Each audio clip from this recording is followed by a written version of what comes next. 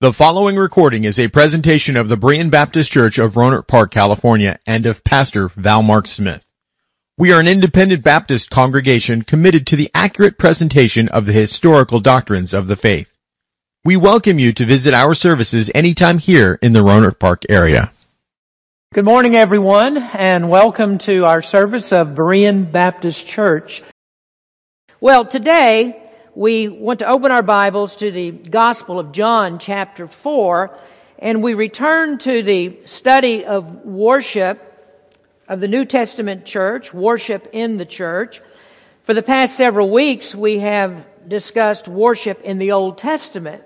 So we talked about the Ark of the Covenant that typified Christ, typified Him to Israel, and Israel worshipped the Messiah who was to come. Now today we are back to the New Testament and to the worship of the church, and we worship the Christ who has come, and He has His body on earth through which we worship Him, and of course that is the New Testament church. I have one more message on New Testament worship, and then a final note in our series on the preservation of the church, and then afterwards we will return to our study of the Old Testament covenant. Worship is our priority. We are concerned that we have the correct understanding of how we are to worship the Lord our God in spirit and in truth. Now, in every church, there are forms of worship, or styles of worship, if that's what you prefer. And often these styles are quite different from each other. I'm not necessarily advocating a style, especially a style that's guaranteed, supposedly a guaranteed method of attracting people to come to church, because when we come to church, our primary concern is not that we are attractive to those that are attending, especially those who might criticize and say, well, I'm not getting what I want out of the worship services.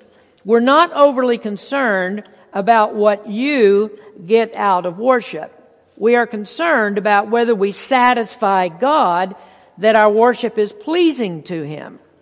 I doubt that the Old Testament priests in Israel were too much happy about the many animal sacrifices that needed to be brought, that God required for worship in the Old Testament. I doubt that the priests loved to emerge from worship covered in blood, and then to know that if he did this thing wrongly, if he made the wrong move, it could cause his death. Like Nadab and Abihu, who did the wrong thing in the worship of God, God just burned them up. So in the Old Testament, they certainly were not concerned that worship was about them. Worship was about the holy God. And I also know that there are men in the Old Testament like David who were pleased to bring what the Lord required. And if God was pleased, it didn't matter who was displeased. The pleasure of God's people is to know that God delights in obedience and in sacrifices of praise according to His holy word. Now, our text verses in John 4 are taken from a conversation that Jesus had with the Samaritan woman at Jacob's well in Sychar. And I'm not going to read the full conversation again. I trust that you are familiar with it. And if not, then you can catch up on the reading after this message. But Jesus was talking to this Samaritan woman about salvation. But there was also another very important topic that took up much of this conversation. They had a discussion about worship. That was a very important topic. Worship is a great subject to couple with salvation, because the purpose of our salvation is that we might become worshipers of the true God. I was listening to a sermon from years ago when I was teaching Ephesians, and I was reminded of how often this comes up in the messages, that the purpose of our salvation is to glorify God. It's just a common theme that I often bring up. Everything that we do in the realm of our relationship with God concerns His glory. Our redemption from sin, our deliverance from hell, those are benefits that we receive from our salvation, but those are secondary. The primary purpose of salvation is foremost and always the glory of God. And this is what worship is. It is the recognition of how God deserves glory. So we find it no surprise that when Jesus talked to this woman, that he would speak to her about her need to be saved, and then side by side with that need, he would put the topic of worship. As he said in the passage, the Father seeks true worshipers. And his purpose in that conversation was to change her from the false worship that she had as a Samaritan to the true worship of God. Now, in John 4, verses 23 and 24, Jesus said, "But the hour cometh, and now is, when the true worshipers shall worship the Father in spirit and in truth. For the Father seeketh such to worship him. God is a spirit, and they that worship him must worship him in spirit and in truth." I'm not going to go back through the outline of the prior messages except to just list for you the areas that we've already covered. Now, if you haven't heard the exposition of these, they are available on our website. The previous subjects that we talked about was, number one, that worship is regulated by truth. Number two, that worship requires the preaching of the Word. Thirdly, we defined worship defined. And now just to refresh you a little on the last message that we had at the end of November, and for continuity's sake, let me just talk a little bit to you about this fourth area, the reverence of worship. We did cover that in the last message, and as I say, to kind of connect us and to get us back on track to where we are, number 4 is that worship must be reverent. It must be reverent, or it must be with respect and veneration of God, because when we come to worship, we enter the presence of the holy God. You remember that Isaiah was permitted to see into God's throne room, and there he saw the angelic seraphim and heard them cry, "Holy, holy, holy." As I read that passage in Isaiah, it always strikes me that is a scene that is just too magnificent to properly comprehend. And I think that's probably the way that Isaiah felt. When he saw the holiness of God personified, he was immediately reminded of what he was in relation to God. And he said, "Woe is me, for I am a man of unclean lips." Isaiah was not deluded about who he was when he was in the presence of God. And so he dared not to approach God without any feelings other than he was clothed in dishonor, that he was unworthy to lift his eyes to see such a magnificent sight. His assessment of the worth of any of us is reflected in what he wrote in the 64th chapter of his prophecy. Isaiah 64 verse 6, he said, "But we are all as an unclean thing, and all our righteousnesses are as filthy rags." So Isaiah knew who he was. But I'm sad to say that there is much amiss in the modern church with modern Christians when it comes to recognizing who God is and how we are to worship him. Sometimes I wish that we could go back to the days of the Puritans. I mean, if anybody knew something about the right relationship to God and how to worship to God, it was them. They knew how to reverence God. And I would like to see that in our services, that we truly do reverence God. Now, the last time I emphasized how we must know who God is, that we must recognize that God is holy, and that we must see how far apart we are from him, because he is completely unique in holiness. And so we must tread lightly when we come into his presence. We can't come with unconfessed sin. And that's one of the reasons that in our scripture reading time, every week I always say, let's have a time to confess our sins, because we're entering into worship and we're in the presence of God, and we don't want to come before Him with sins unconfessed. We can't come without His requirements, but we must come with the covering of the blood of Jesus Christ.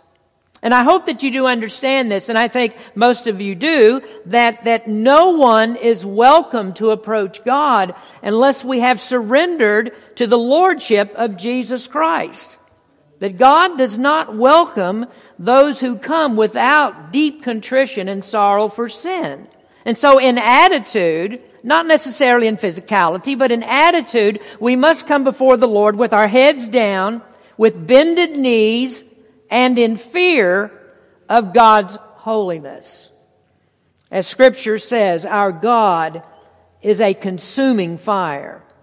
Hebrews 12 says, wherefore we, receiving a kingdom which cannot be moved, let us have grace whereby we may serve God acceptably with reverence and godly fear. For our God is a consuming fire. Now there are many who claim to belong to Christ. They say that they are Christians. They are sincere in their belief that they are going to heaven. But when you begin to question them more closely, it's apparent they've not given up sin. They claim to know Christ while still in sin, and they just hope that on Judgment Day, God will forgive them.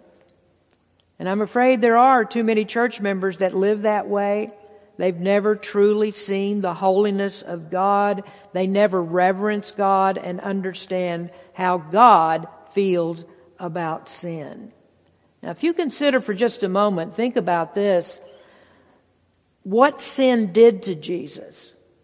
What sin did to Jesus and what God had to do to remove sin? Then you would see that no one who continually lives in sin could truly be a Christian. This is what the Apostle John said in 1 John chapter 3. He said, he that committeth sin is of the devil. For the devil sinneth from the beginning. For this purpose, the Son of God was manifested, that He might destroy the works of the devil. Whosoever is born of God doth not commit sin, for his seed remaineth in him, and he cannot sin, because he is born of God. In this the children of God are manifest, and the children of the devil. Whosoever doeth not righteousness is not of God, neither he that loveth not his brother. So if Jesus came to destroy sin and to destroy the works of the devil, how do those who are still living in sin claim to belong to Christ? You see, all of this has to do with the holiness of God. He doesn't save anyone without changing their disposition towards sin. His people always feel differently about sin once they've been saved. True believers do not habitually live in sin. And that's what John was saying in that passage. When he says a true believer cannot sin, what he's talking about is living habitually in sin. Because we very well know that we sin every day. But we don't sin and stay in sin and act as if that doesn't matter. John says that is impossible and still claim to be a child of God. So we must see the holiness of God. We must understand who He is to worship Him, and we must fear who God is. Now, if you remember, we spent a good deal of time with that in that last message, pointing out how the fear of God must be recognized in our worship. And we talked about Christian songs and how many of them don't reflect fear, that they reflect familiarity, and they reflect friendship with God. And that's not bad. That's a good thing if you keep the proper distance, if you keep that at arm's length. But too often, these songs don't represent the type of fear that Isaiah felt, and that is knowing God's place and knowing our place. We must know how close we can get to God without overstepping and getting too familiar with God. And so I think it's good that we reconsider reverence, but that's just one of the topics It is important, but we do need to move on. We're saved to worship. That's primary. That's why we're here. So we need to know, what does it mean to worship God in spirit and in truth? Now let's look then at our fifth area of discussion. This is where to worship. This takes us back to John 4 again. So let's back up to the 21st verse in John 4. Jesus saith unto her, Woman, believe me, the hour cometh when ye shall neither in this mountain nor yet at Jerusalem worship the Father. In our previous messages, I've commented on the difference between Jewish worship and Samaritan worship. Don't have time to go into detail again today.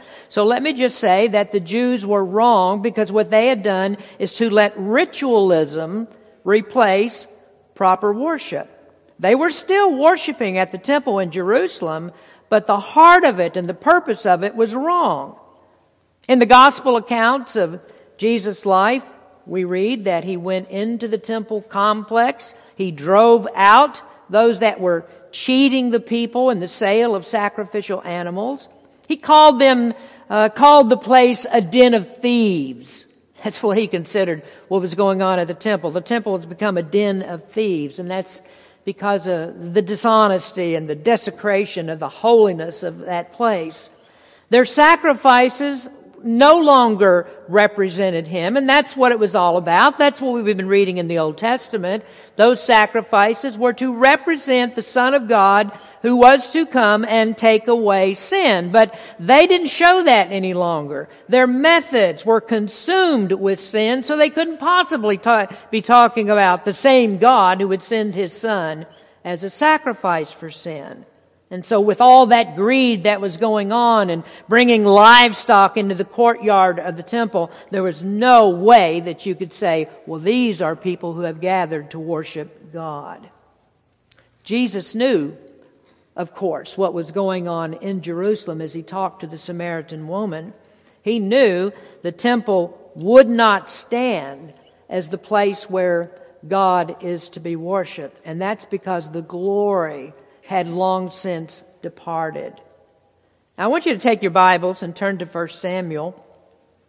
Let's go to chapter 4. And I want to discuss for just a moment how the glory of God can depart from his people. We talked a little bit about this in our study of the tabernacle. I think maybe even last week we read this same scripture, or the week before. But I'd like to make a different point about it today. This is the story that takes place in the days of Eli. He was the high priest in Israel. And you remember, it's in the time of the judges, and this was before there was a king in Israel. And during the years of the judges, there were some serious breakdowns in the holiness of Israel's worship. While Samuel was still young, and before he became a judge and a priest, Eli and his sons were in the priesthood. Eli was partly good and partly bad. He was good because he knew the Lord. He did have respect for his position.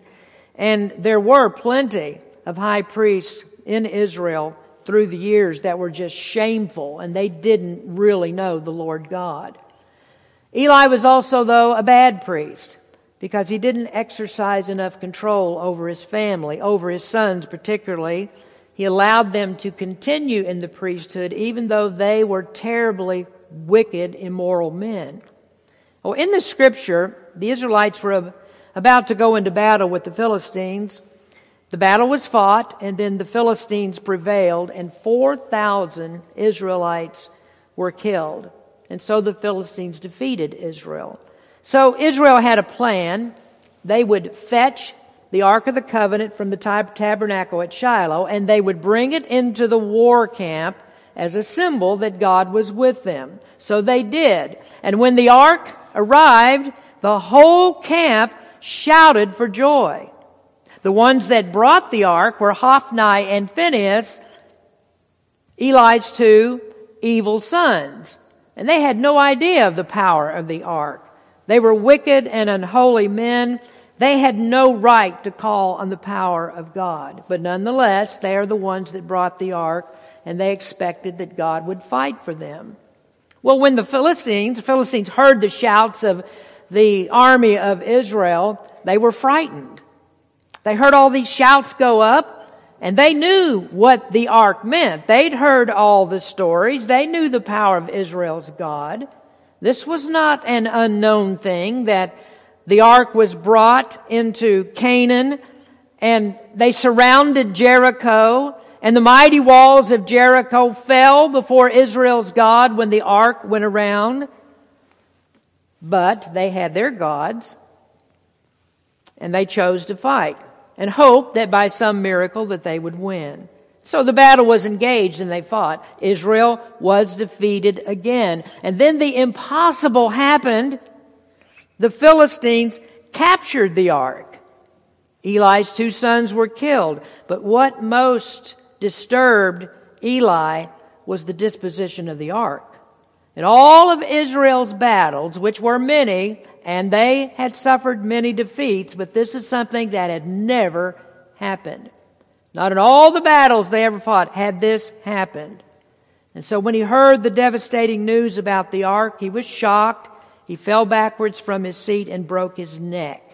Now, if you'll look at verse number 21, verses 19 and 20 describe the birth of Eli's grandchild. And in verse 21, his daughter-in-law named her child a very strange name. And she named the child Ichabod. And we talked about it in the last message. She named the child Ichabod, saying, "The glory is departed from Israel, because the ark of God was taken, and because her father-in-law and her husband." And she said, "The glory is departed from Israel, for the ark of God is taken." She named the child a foreboding name, Ichabod, which means no glory. The glory of God was departed from Israel, because the Ark of the Covenant was the place where God's presence was seen in that brilliant light of the Shekinah. How do we apply that to worship today? I'm afraid this is the sad situation in thousands of churches today. There is much shouting and singing. There is much commotion that goes on. There is much noise that pretends worship. There is a semblance of worship. But the glory of God is long gone. The glory of God left the camp. And just as Jesus said to the Samaritan woman, He says to unholy Christians today, "You worship you know not what." Well, we have in our text in John 4 a statement that neither Mount Gerizim nor Jerusalem is the place of worship.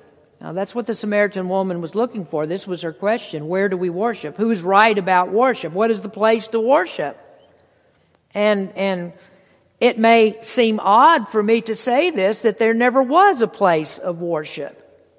Well, it's true that Israel was given the tabernacle and the temple, and those were places of sacrifice. Those were places where the rituals of Judaism were practiced, but they were not places of worship per se. And the reason for this is because worship is always a matter of the heart. That no matter how many sacrifices were brought to the temple, they meant nothing unless the heart of the worshipers was right. Now, we just witnessed what later Samuel told to Saul about what God requires for worship. He says in the 15th chapter of 1 Samuel, Samuel said, he's talking to Saul, "Hath the Lord his great delight in burnt offerings and sacrifices, as in obeying the voice of the Lord?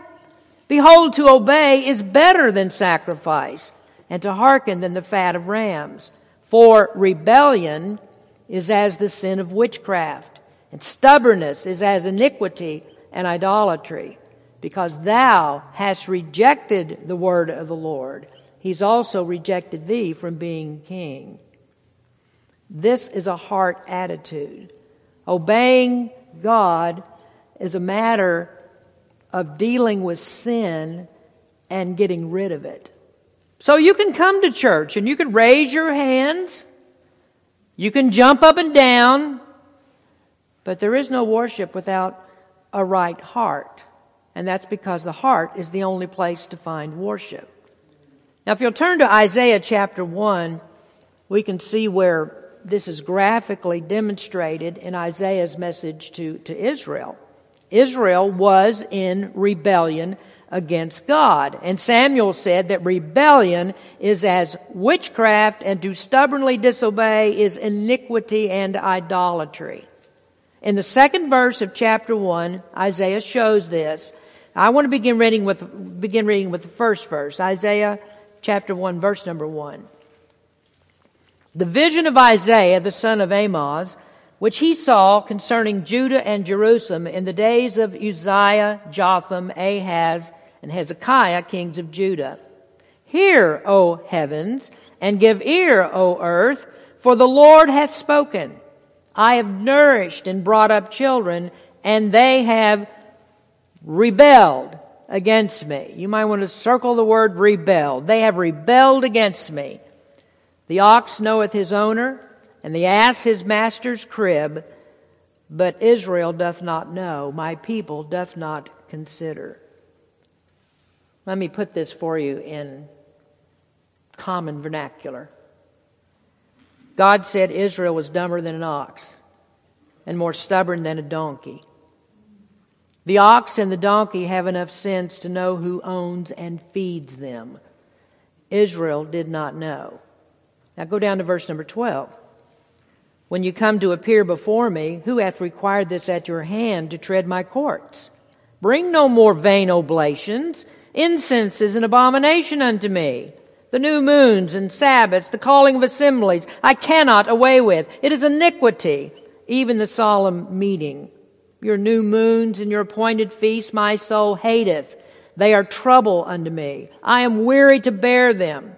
And when ye spread forth your hands, I will hide mine eyes from you. Yea, when you make many prayers, I will not hear. Your hands are full of blood. Now here's the problem. They continued to bring their sacrifices. They still held all the feasts that were required.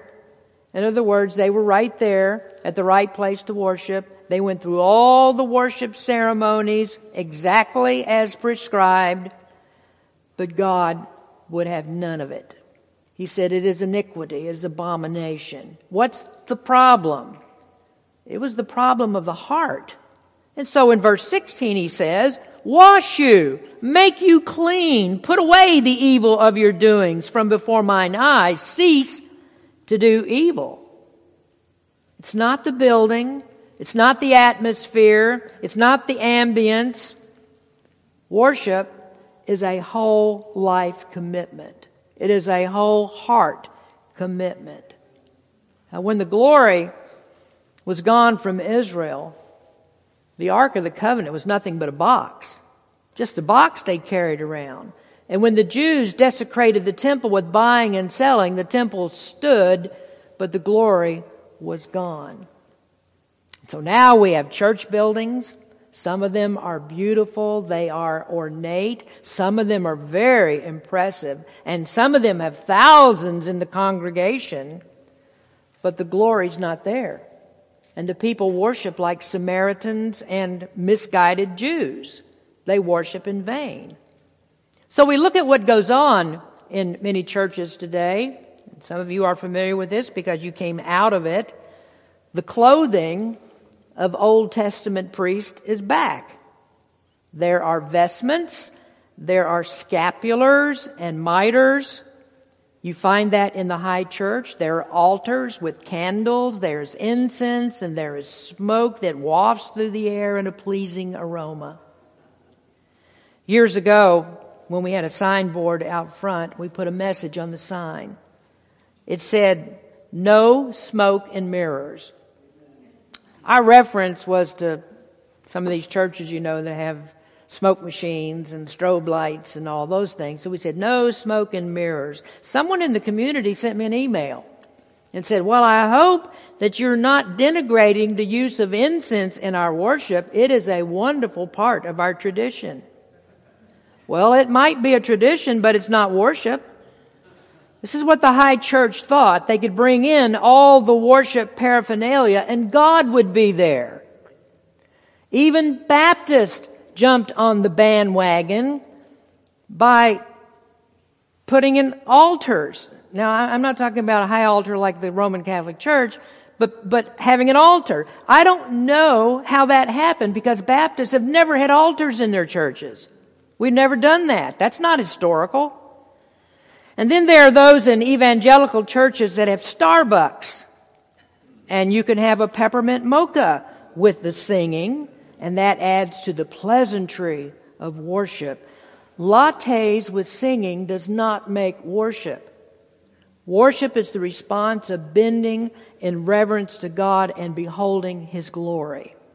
You can't conjure up worship with externals, with the gimmicks and the tricks. Some time ago, I received an email from a man who had a worship band. He was traveling around to churches to help them worship. And I thought it was a very peculiar thing that in his promo material, he said that he brought a unique style of worship to the church.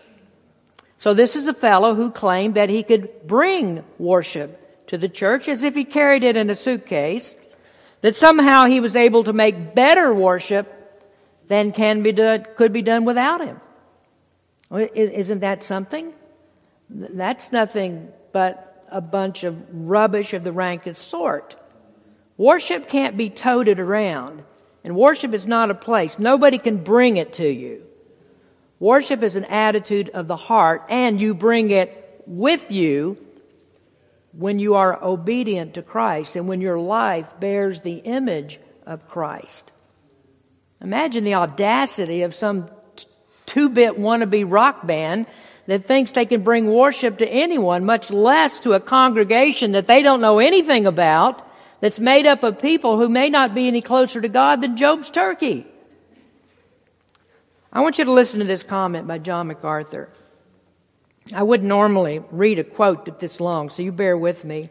In fact, most books on preaching say don't read quotes. Well, I don't read books on preaching, and you can probably tell that. This is what MacArthur wrote. He said, candles, incense, mitre caps, and other atmospheric accoutrements borrowed from medieval high church ceremony have made surprising inroads into ostensibly evangelical churches in recent years. It is not unusual nowadays to encounter such things and other trappings of highly formal religion blended incongruously with house church style informality, unstructured conversation instead of a sermon, or comfy chairs arranged in the round rather than church pews in ranks. I want to stop there for just a minute and comment. I had intended to do this, but it bothers me, so I've got to say something about it. We had a missionary that we used to support, and I went on his website. He became a pastor of a church, and I noticed in the pictures that they showed, they had stopped, took away the pulpit, and they did what MacArthur just said here, put the chairs in a round, and instead of preaching to the people, we have a conversation with each other. We just have a conversation. That's not New Testament. There's authority in the pulpit. There's authority in the preaching of God's Word. This is not a time for us to give and take. We have a time for that at another time. We can do that and we can discuss. This is not a time for discussion. This is a time to hear from God, to hear His Word, hear a message from the Word, and again, hopefully something that you grow with. Anyway, comfy chairs arranged in the round rather than church pews in ranks. The idea behind all such embellishments is that externals, atmosphere, and activities are the real essentials of corporate worship. Nothing could be further from the truth. In reality, neither candles and crosses nor cushions and coffee add anything whatsoever to our public worship. In fact, artificial liturgical contrivances and emblems of pop culture alike have a tendency to detract from authentic worship. Worship is not energized by synthetic helps. If you feel you absolutely must have some highly formalized ritual or a certain kind of mood music, what you're doing isn't true worship at all. Music and liturgy can perhaps assist or express a worshiping heart, but they cannot make a non-worshiping heart into a worshiping one. The danger is that they can give a non-worshiping heart the sense of having worshiped. So, the crucial factor for worship in the church is not the form of worship, but the state of the hearts of the saints. If our corporate worship isn't the expression of our individual worshiping lives, it is unacceptable. If you think you can live any way you please and then go to church on Sunday morning and turn on worship with the saints, you're wrong. I wasn't going to say this either, but this has bothered me. And that is, as Baptists, we of course believe in the eternal security of believers. We believe in the eternal security of believers. We also believe in the perseverance of believers, which is it's a related topic in what many Baptists actually don't believe. They won't accept perseverance of believers. I believe in both. But we believe in the eternal security of believers. And so resting upon that doctrine, there are many who think, well, okay, you see a church member living in sin, continual living in sin, going on living in sin, this year, next year, on and on, living in sin, that they're just Christians who are eternally secure, but they become carnal Christians. This is in a sermon coming up later. I guess maybe that's why I prepare so far in advance that I can mix up sermons. But this is one of the things, the Bible tells us in Romans chapter 8 that carnality, the carnal mind, is enmity with God. How can you be a Christian and be an enemy of God? There is no such thing as a carnal Christian. So we can't rely upon our eternal security and say, oh, well, I can't lose my salvation, so I just go ahead and live any way that I choose. And there are many Baptists accused of believing that, and many in fact do, it seems. No, if you continue to live in sin, you better check off the eternal security thing and forget about that, because you've never been saved. You can't have eternal security if you haven't first been saved. So anyway, that's off my chest. So worship always comes back to this. I'll repeat it. I will continue to repeat it. It comes back to the heart. How about your heart? Is it right with God? This is what God said to Isaiah. This is what God said, or what Jesus said to the woman at the well. God is the same yesterday, today, and forever. And it's no different than when He gave Moses the plans for the tabernacle.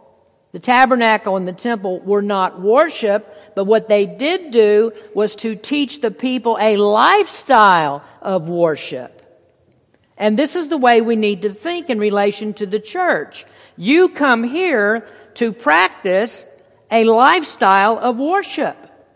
And you may think that you can get it elsewhere. If I tell you that worship is not the place, that worship is in the heart, then you can say, well, I take my heart anywhere I want to go. I can just be anywhere, and that's fine. I can be elsewhere. I don't need to go to church. Well, you go back to the Old Testament and you see that although the temple did not make worship, the people were required to go there anyway. And in the New Testament, it's not at the building, it's the gathering of the people. And what does the Word of God say? We are commanded to assemble as the church. But we have some who have decided that stay-at-home Christianity is fine, and they can have their freelance family home worship. And I would ask you, what is that but disobedience to Scripture? You can't hope to worship if you're a Saul that wants to sacrifice at the family altar and ignore obedience to God in the church. So just like him, you would be practicing rebellion, and rebellion is as witchcraft. Worship is serious stuff. God's particular, and you can act holily and piously. You can read the Bible for hours and stay intensely in prayer if you want, But if you disobey God, all that He hears is the bleating sheep of disobedience. Well, let's add one more part to our discussion, then we'll finish for today. Number 6, whom do we worship? Whom do we worship? That seems like a very easy question to answer. And in one way it is. We say, worship God. Just worship God. But how did Jesus say it to the Samaritan woman? He said at the end of verse number 21, worship the Father. Why didn't Jesus just say, worship God? Well, we need to remember that Jesus had some important ways to reveal that He is God. I'm amazed that many who say that Jesus was just a man, or Jesus was a created being, or Jesus was an angel, and those are all common things that are taught in other semi-quasi-Christian churches. They're not Christian churches, but they claim to be. So they say these things. He was a man, he's a created being, he's an angel. Or there are some who say, well, Jesus was just a good moral example. I don't think there's anyone who would give reverence and worship to a good example. Jorge's a good example. I haven't spent too much time this week worshiping Jorge. Now his wife is a good example, and he spends a lot of time worshiping her.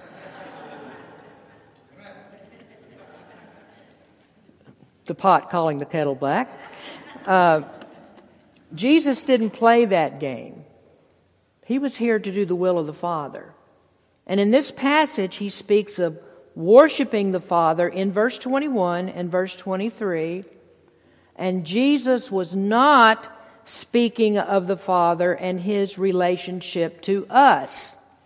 Now it's true, God is our Father, and we look to Him for His care and His comfort as a Father.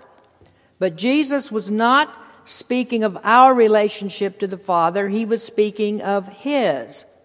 The Jews understood what He meant when He called God His Father. Now, of course, He was not saying that He was the seminal Son of God. They never would have understood it that way. He was not God's offspring. But to say that God is His Father is to say that He is the same essence as God, that He has the same nature as God, which is to say, He is God. And He couldn't have said it more plainly than when He said, I and my Father are one. And there are many, many instances of this in Scripture. When Jesus asked the Jews, why do you want to stone me? They said, because you make yourself God. And so that's clear evidence that Jesus intended that everyone would know that He is God. And since there is only one God, He is the God to be worshipped. That's what this is about. Now, our politically correct leaders make it a point to be inclusive, although some of them claim to be Christians. So they'll say this because they want to be inclusive, because they don't want to be controversial, whatever it might be. They'll say all faiths worship the same God. That no matter what you think of Christ, God is still the Father that all faiths worship. So they think that if a person hasn't even heard of the true God, doesn't know anything about Jesus Christ, it doesn't matter because still the Father is the common denominator for us all. And so if a person is sincere in his religion, then everything is okay, it's fine, it's all fine with the Father. Can you see how that tramples everything that Jesus taught? If you do not acknowledge that He is of the same essence of the Father and that He is God, you cannot worship God. All faiths do not worship the same Father. If Christ is not lifted and believed as the only sacrifice for sin, the only way to the Father, there is no salvation, and thus there is no worship.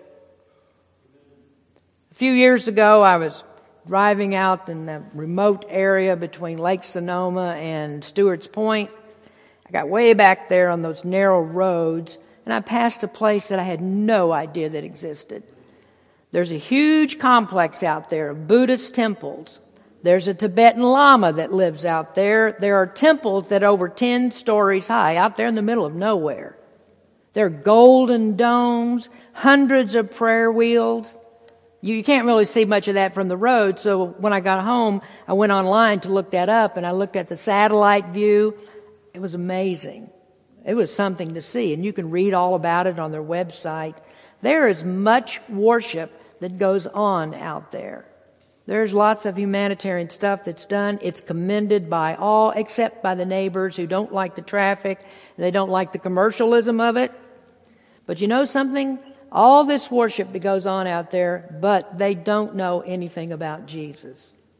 They acknowledge Him. It's not like they don't know that He existed or exists, but they don't know who He really is. No matter how many temples they build, and no matter how many prayers are offered, there is no true worship there. And as Paul would say, not to worship Christ is to worship demons. Now that's popular.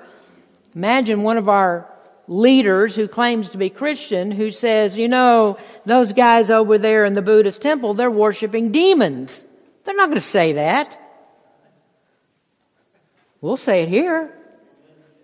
And we'll say it out there if we need to.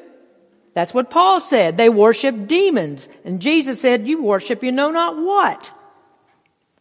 The missing ingredient in the worship is Jesus Christ. Acknowledging a higher power doesn't really mean very much.